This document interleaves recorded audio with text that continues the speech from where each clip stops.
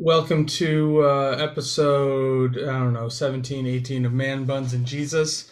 I am one of your hosts, one of the delinquents that runs this show, Josh Laborious. I'm the pastor out in Eastvale, California. And the gentleman over there with the sleek black hair is Benjamin Olschlager, pastor of Good Shepherd Lutheran Church, somewhere in the vast wasteland that is the north part of our country. I'm in Is that a Lake good Orion. description? Is that enough? Close. It's close. I'm in Lake Orion, Michigan, and it's it's been above freezing the last 3 days here. So we're not quite so frozen or vast a wasteland anymore. Um, I don't know. Yeah, we're having good weather. At some point, you'll have to stop making fun of it because it'll be 100 bajillion degrees where you're at, and it'll be nice where I am. No, no, I'll keep making fun of it. Don't you worry. Anyway, Because there's this simple reality that you said, oh, we've been above freezing for the past 3 days, and it hasn't gotten down to freezing once since I've been here. So, there's that. What's our topic for today? Our topic isn't about the various parts of the country and their weather patterns. Believe it or not, we have yeah, something more important to talk about, yeah. maybe more So relevant. definitely more relevant. The one of the things that's really hard for Christians to uh, kind of wrap our minds around oftentimes can be war or conflict, and especially what we as Christians can do to respond to that. Um, and I've seen a lot of outcry around the conflict that started in Ukraine last week, um, and honestly has been brewing since 2014 when Russia annexed Crimea. Um, but it kind of gives us, if nothing else, a pretty strong case study to look at war, to look at conflict, and to really have a conversation about, you know, what is war? Is it ever just? Um, what are some of the things that are happening in this specific war that we need to be aware of? And what can we as Christians, especially Christians who are halfway around the world, do about it? So, lots to talk about today.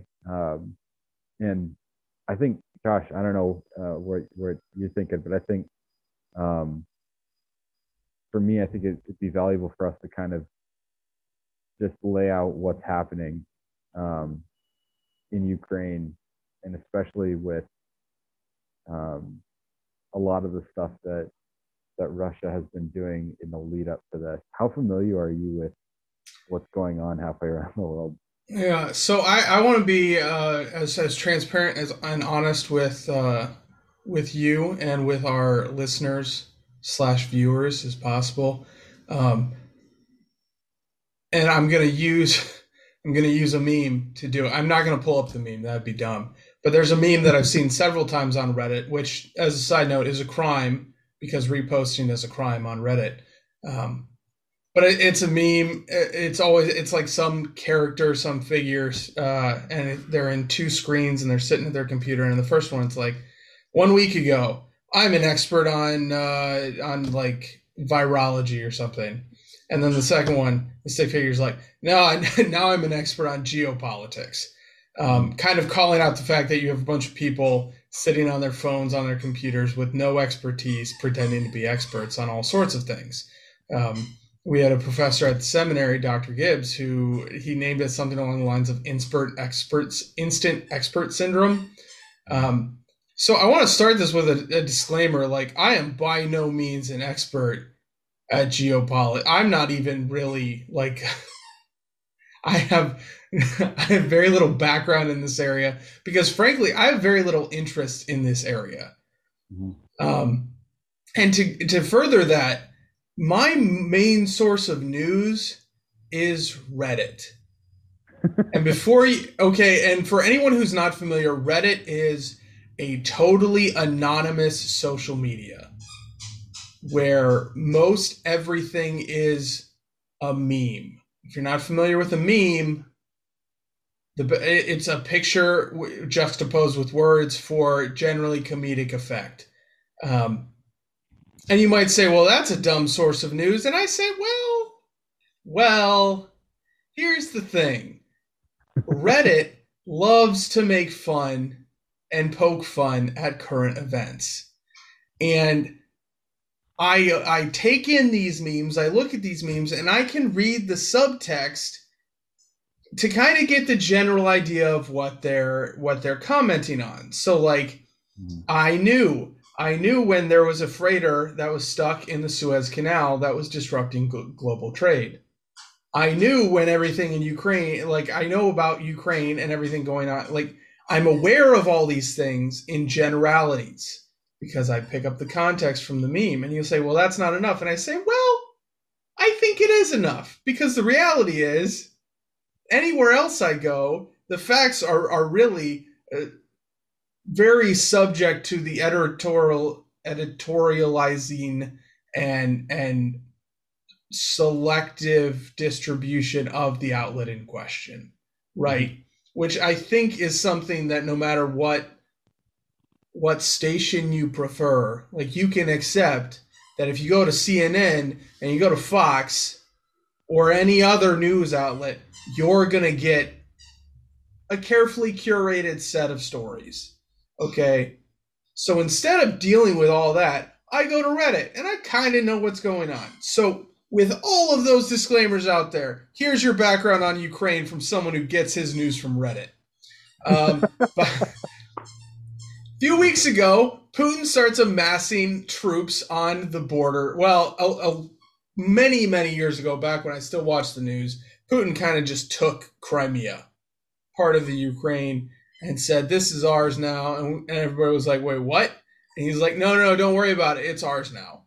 And so a few weeks ago, Russian troops start building up on the Ukraine border. And they're like, it's training exercise. It's just a training exercise. Don't worry about it. And everybody was like, oh, we're kind of worried about it.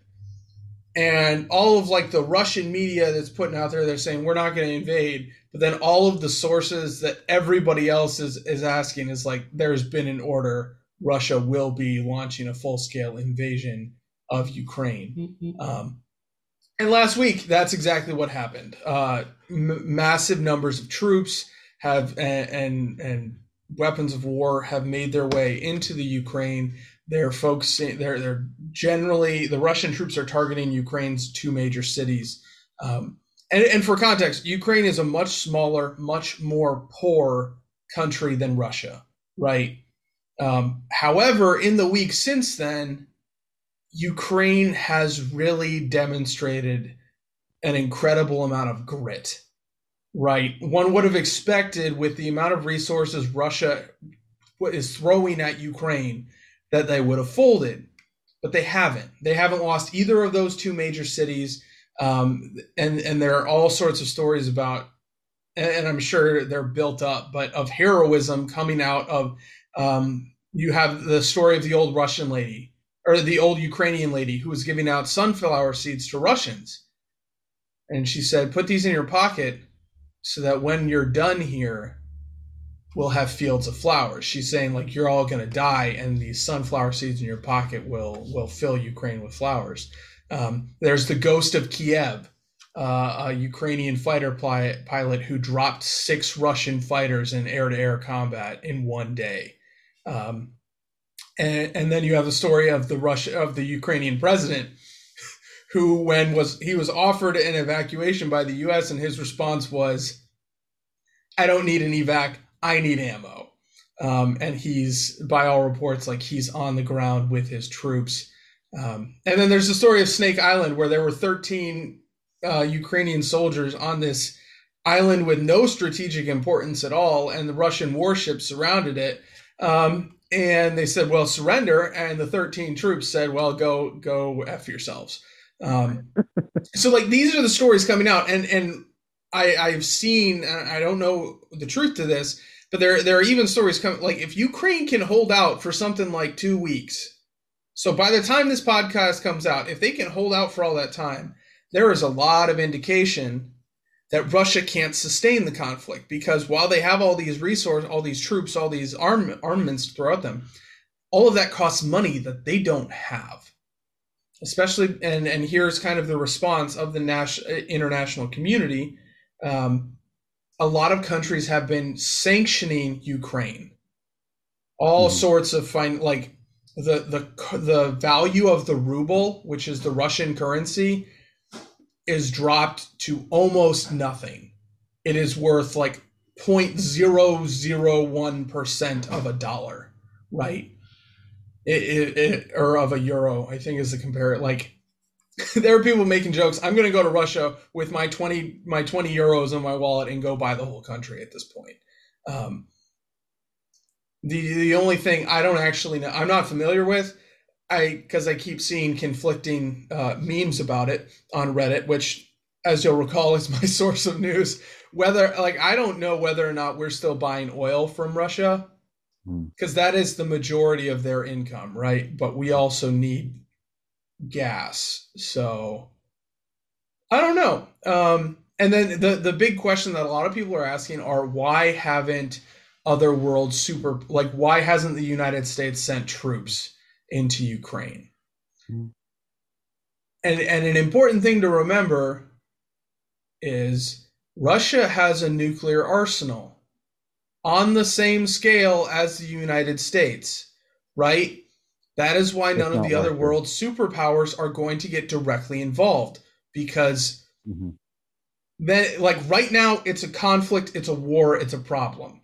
If a superpower gets involved, it becomes World War III. And then there is this very serious concern about the nuclear armaments that are at stake. So a lot of people are like giving different superpowers flack for not stepping in, and I'm sitting here saying, like, regardless of anything else, I think it is appropriate that these superpowers aren't stepping in, because that makes that escalates the conflict way beyond where it is now. So that is that's your Reddit news update on the Ukraine situation. Ben, you can tell me if I missed anything or got it wrong, because I'm sure you're more plugged into real news sources than I am. Side note, I learned all that from Reddit. So if I'm good, well, all of you who are naysayers, come at me. I mean, that was pretty solid. That was pretty solid. I think there's a couple of pieces that are worth noting above and beyond that. For example, the 10,000-foot geopolitical view of what's going on. Back in 2014, which is when Russia, that chunk of land, Crimea, the Ukrainians rose up and overthrew a president that was very friendly with Russia, and then elected somebody who was not friendly with Russia. And since then, Russia's been not so happy about the fact that the country that they used to get a lot of their grain from no longer likes them. And detail point, arguably the spark for this is Ukraine wanted to join NATO, I think. NATO. Which is an organization that's on many levels opposed to Russia. Yeah. Yeah. And so you have this long brewing conflict that's been kind of simmering since 2014. Putin himself grew up in the USSR, and there's a lot of, like he said in a speech recently, that he doesn't think that Ukraine is a country, and that it is part of the Russian Empire that is in rebellion, or it has been since the USSR broke up. And so in a lot of ways, Putin has been telling people his hand for years. Definitely weeks, but probably years. Well, and everybody's got to keep in mind, like, where Putin comes from. He's KGB, right? Like he's USSR born, bred, and raised, right? Mm-hmm. Yeah, and it's not even necessarily like just the USSR thing. It's, Russia has a long history of being an empire, whether it's as the Russian Empire or whether it's as the USSR. They very much enjoyed conquering foreign lands and making them part of their controlled territory. So this is something that Russian leadership has been doing for literally centuries. Um, and it also kind of feeds into, and the reason that we're talking about this today is it feeds into their national persona of a strong military and economic juggernaut, as well as it bleeds into their theology. If you pay any attention to the Russian Orthodox Church or the branch of evangelicalism that's taken off in Russia, it's very much built around this like macho, manly persona of, you know, soldiers and victors and conquerors, and they praise a lot of the saints who were military men. They praise a lot of the saints who died, you know, defending or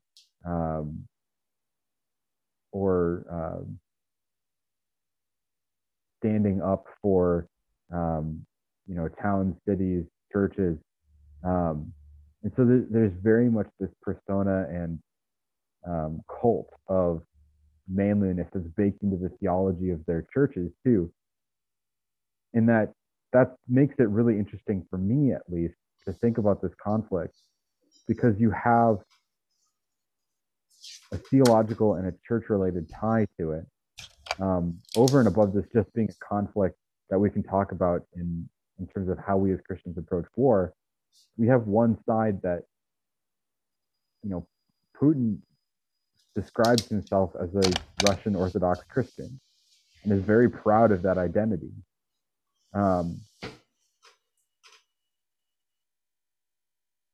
So what do we do with that, Josh? And I think a good place to start is acknowledging that there isn't a clear-cut answer to this, to any of these sorts of questions, right? There's because there are factors that kind of push us in two different directions. Because on one direction, the government, as generically as possible, government. So Putin, the Zelensky, I think is the Ukrainian president's name. Whoever is in charge, in whatever way they are in charge, are given the language we like to use. They're given the sword on behalf, kind of on God's behalf, right? The government, they're placed with doling out justice, with they're tasked with protecting those who can't protect themselves. These are kind of like the theological responsibilities of government. So there is an element to, you know, because you can push one way and say, well, we should be pacifists and we should say that like war and violence is outright, but a proper view of theology, I think there is room for the sword, for violence to be carried out in a just way. And the reality is someone has to wield the sword. Mm-hmm. Right? So, well, at least for now. Maybe one day we'll just have like drones fight each other, and then whoever has better drones wins. But we're not talking about that today. So there's that reality of like the government is tasked with justice, and violence is a tool that sometimes they have to employ in pursuit of that. But on the other hand, right, we're called to, as Christians, we're called to lead lives of submission. We're called to turn the other cheek even when wrong is done against us. We're called to radical lives of forgiveness, right? Our example is Jesus, who when he was being crucified on the cross, and in the greatest injustice in the history of the world, he says, Father, forgive them, for they don't know what they're doing.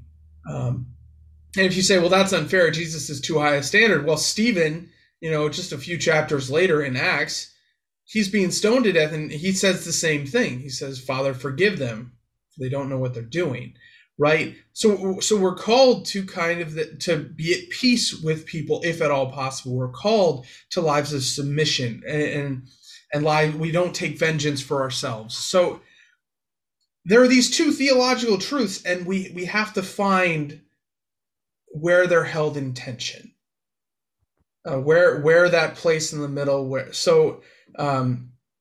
I think my very first, when I am thinking about specifically the conflict in Ukraine and even more generally conflict, is I am going to push for, while acknowledging the reality that there is conflict and that sometimes it's necessary, I am always going to use my voice, whatever it is, to advocate for finding peace. Mm-hmm. Right. So a few days ago, so for anyone listening, we're recording this on March 3rd, Thursday, March 3rd. So all of our references to time and that's when we're recording this. So keep that in mind. I don't know what's going to happen this weekend, but a few days ago, as of today, there were meetings between the Ukrainian leadership and the Russian leadership to talk about a treaty, to talk about peace of some kind. And when I see that's what I want, right? I want to see these talks that strive for that peace we're called to, right? So my thought process is that if Putin is so serious about his Orthodox Christian faith, then he should be seeking peace, mm-hmm. right? So whenever I see war, whenever I see conflict, I acknowledge that at points there's a reality for that. But my immediate follow-up is we need to be seeking an end as quickly as possible. Mm-hmm. So this might be a radical take, but I'm excited about those peace treaties. But that same logic for me would have advocated for the dropping of the nuclear bombs at the end of World War II. Because by all estimates, because the Japanese military did not quit. That wasn't something they even entertained. And it took something that radical to make peace even a remote possibility. A lot of the estimates I've seen say, yes, the nuclear bombs dropped on Hiroshima and Nagasaki took so many lives, but the numbers of casualties, if it had been a more traditional ground war, escalated by like 10, 20 times. Because essentially what would have had to happen is the entirety of the Japanese military would have had to be killed before they would have. Plus, so probably a significant portion of the civilian population, because they were on.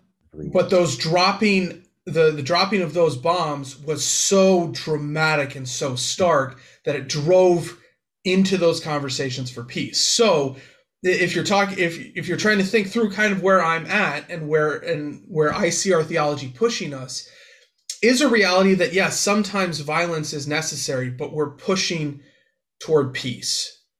Mm-hmm. And the other thing that kind of drives to mind for me is kind of, well, why don't we just not do the conflict in the first place? And yes, there's reality that's an ideal, but the reality is the leaders are called to exercise the sword for justice.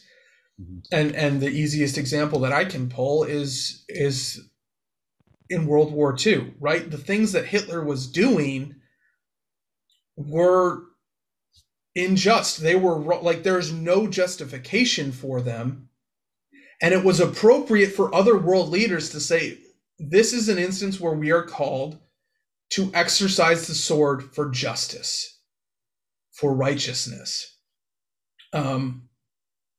So those are some of my thoughts going into this.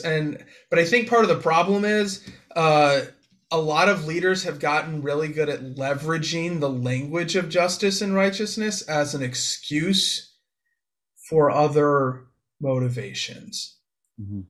I haven't heard any from the Kremlin on this one, but if someone were to tell me, well, Russia's invasion is because it was a justice thing, I'm going to be highly skeptical, because to my knowledge, there weren't great atrocities happening in Ukraine. Um, not it's certainly nothing worth launching a full scale war Yeah. on the grounds of righteousness. So those are my thoughts when we're thinking about war. Um, ben can tell me how off base some of those are. I mean, no, I think you're very much headed in the right direction on war. And I think one note on the ground condition in Ukraine since the 2014 stuff, um, there has been some unrest in eastern Ukraine along the Russian border, but a lot of it's been found and like there in the United States, there's rumors of crisis actors all the time popping up in different conflicts, and they're like basically never founded. Um, in Ukraine, they've had people come up to them and admit that Putin paid them to wander into these cities and start mixing stuff up. Um, so this, I mean, this is a conflict that's been brewing and instigating for almost a decade at this point. Well, and Um, even civil unrest is not. I don't consider that like a reason we need to go exercise justice, right? Like Canada, if someone would suggest, well, Canada should invade the United States because we're having protests and riots all over the place, you would have thought they're nuts. Mostly because I of would the have thought they're nuts, pictures, I guess. but in all seriousness, I think one another way of maybe thinking about what you were kind of talking about. Um, Luther actually writes this in his, I believe it's in his explanation of the Fifth Commandment in the Large Catechism, um, where he's talking about murder. Um, he kind of describes that force should only ever be used for the benefit of the neighbor, never for your own benefit. Like if someone is challenging you for life and limb, then yes, there's some element of defending yourself. But if someone is threatening your neighbor, like, and there is significant risk to life, limb, whatever, um, that seems to be the only reason that he can come up with for justifying any sort of use of force. And Well, I think, and this is an example I used because I went through the Sermon on the Mount with high school kids. Um, and the example I use is I'm walking down a dark alley by myself and I get jumped. mhm, Someone wants to take my wallet, my phone, whatever. My response is to give it to him. Say I'm walking down a dark alley with my wife and someone starts threatening her.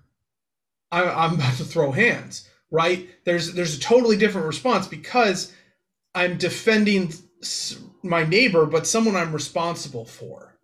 mhm, And I think that's a hard distinction. So like in the Ukrainian example, if Putin is going in because he wants to install a government more friendly to Russia's interests, that's a self-centered thing. If yeah, if he was going in to protect someone, I guess that would be different. But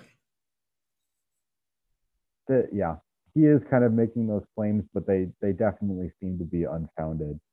And I think it's pretty clear from the way that like scripture talks about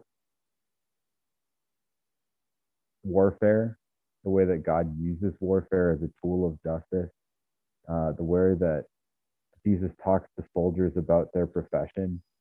Um, the the goal is always to uphold life in the greatest way possible. And sometimes that means taking a life to spare more lives. Um, and that's just kind of the messiness of the sinful world we live in. But because let's be clear, they're both wrong.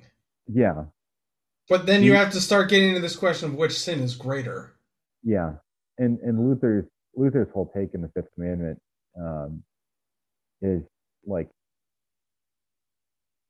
do you just let a foreign invading army wander through your territory and massacre everyone, or do you stand up and stop them from being able to perform an injustice?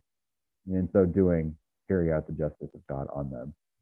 Like, and you can kind of scale that to whatever the conflict is that you're seeing. Whether it's a situation like Josh getting jumped in the alley, or something to the scale of World War II.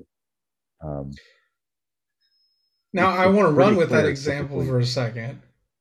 Sure. With me getting jumped in a dark alley, I avoid this. You want to know how I avoid this? I don't go down sketchy dark alleys, right? So there is this question of like, let's do our best to avoid situations where violence is necessary in the first place. So if any world leaders ever listen to this podcast, thank you. Don't go down the metaphorical equivalent of a shady dark alley. Yeah. You hear that, Vlad? Don't do it. Come on, Vlad. Yeah. I think all of this is to say, like, there's a lot wrong with the conflict in Ukraine right now. And we can kind of sum it up to, like, sins in the world. Some people are doing some very, or perhaps not very, but definitely aggressive and probably unjust things. And it's leading to loss of life that doesn't need to happen. And as a people of God, like, we can respond to that and say, yeah, this is unjust. And then from there, how do we respond to this? So some of the things that come to mind for me, as far as our response, there are a few things I think we can cheer on that are happening. If the first are all of these sanctions that are being handed down, because they're pursuing an end to the conflict while trying to refrain from conflict, right? And this is happening like from all corners of the world, right? There are obviously governmental sanctions, but like the NHL, they've cut their ties with Russia. The NHL, for those of you who are cultureless swine, is the National Hockey League, which has me worried a little bit because the Preds have some players in Russia that I would really like to get to Nashville. But for the greater good, whatever. And even, the World Taekwondo Association rescinded Putin's honorary black belt, which on one hand just strikes me as like completely ridiculous. Who cares? But on the other hand, I'm like, well, maybe Putin cares. So like these sanctions, there's something we can cheer on because, right, it's an effort to bring an end to the conflict without escalating it. So I think we can appreciate that a little bit. And I think the other thing we can appreciate are some of these stories coming out of Ukraine of nonviolence kind of being used to end. Like there are stories all over the place. Ukrainian farmers just taking Russian equipment that's like left unattended. Like they hook up their tractors to an anti-air missile and they just like drag it off. And the joke Reddit's making is, well, they're really tired of those crows picking at their fields. But like that's, I mean, I guess I don't know what the SAMs are being used for after they're stolen, but kind of just this. And I've heard a couple stories of like Russian troops arrive in a village and the villagers are kind of like, just, we don't want you here, leave. And the Russian troops surrender because most of Russia doesn't want this conflict either. Or I guess I shouldn't say most. There's a significant enough portion of Russia that doesn't want the conflict that it's noteworthy.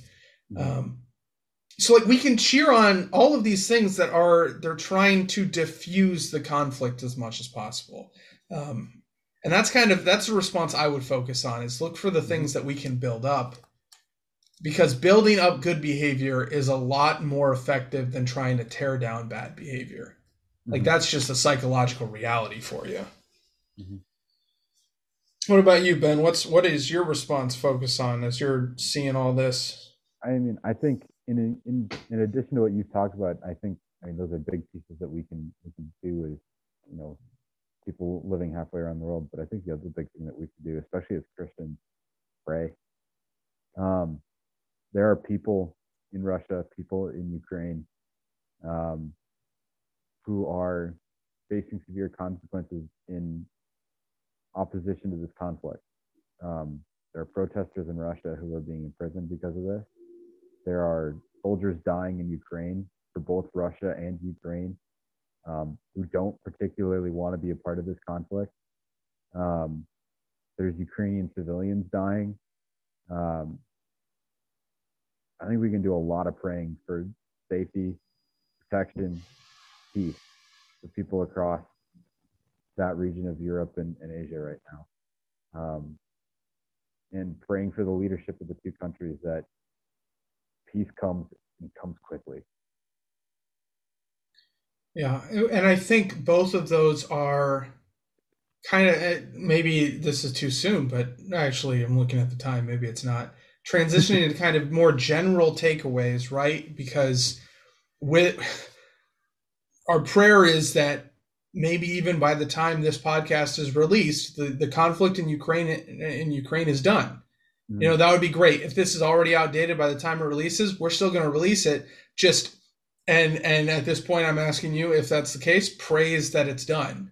Yeah. But I think there are some takeaways we can have for just general conflict, and that is like what Ben said, to pray for an end to conflict, to peace and safety, and to mitigate loss of life, but also to praise and uphold and uplift nonviolent solutions, even in those situations where it seems violence is inevitable.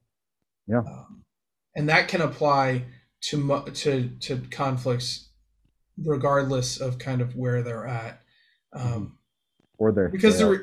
Yeah. I think that's kind of exactly where I'm at too, in terms of takeaways and also prayer thoughts for the week. And I don't think we really need to go much further, do you? I think we're good. I guess we're letting you out of class early, guys. Yeah. But yeah, if you need a church home in the area of Lake Orion, Michigan, check out Good Shepherd with my homeboy Ben over there. Or really, actually, probably anywhere in Michigan. I feel like we know a lot of guys who are pastors in Michigan. We do. In all different parts. Yeah, there's lots of Lutherans here, so that tends to happen. If you're in the LA area, check out Josh. He's in. There are less Lutherans here. I have some people who drive like 30 minutes to come to our church because it's the closest they got. Yeah, good for them. Yeah, give them a hug for me this week, Josh. I'll do my best. All right, my dog's making a bunch of noise, so I think we got to call it. Well, brothers. All right. Go for it. I cut you off. You go for it. Jesus Christ. Go in peace. Serve the Lord. Thanks be to God.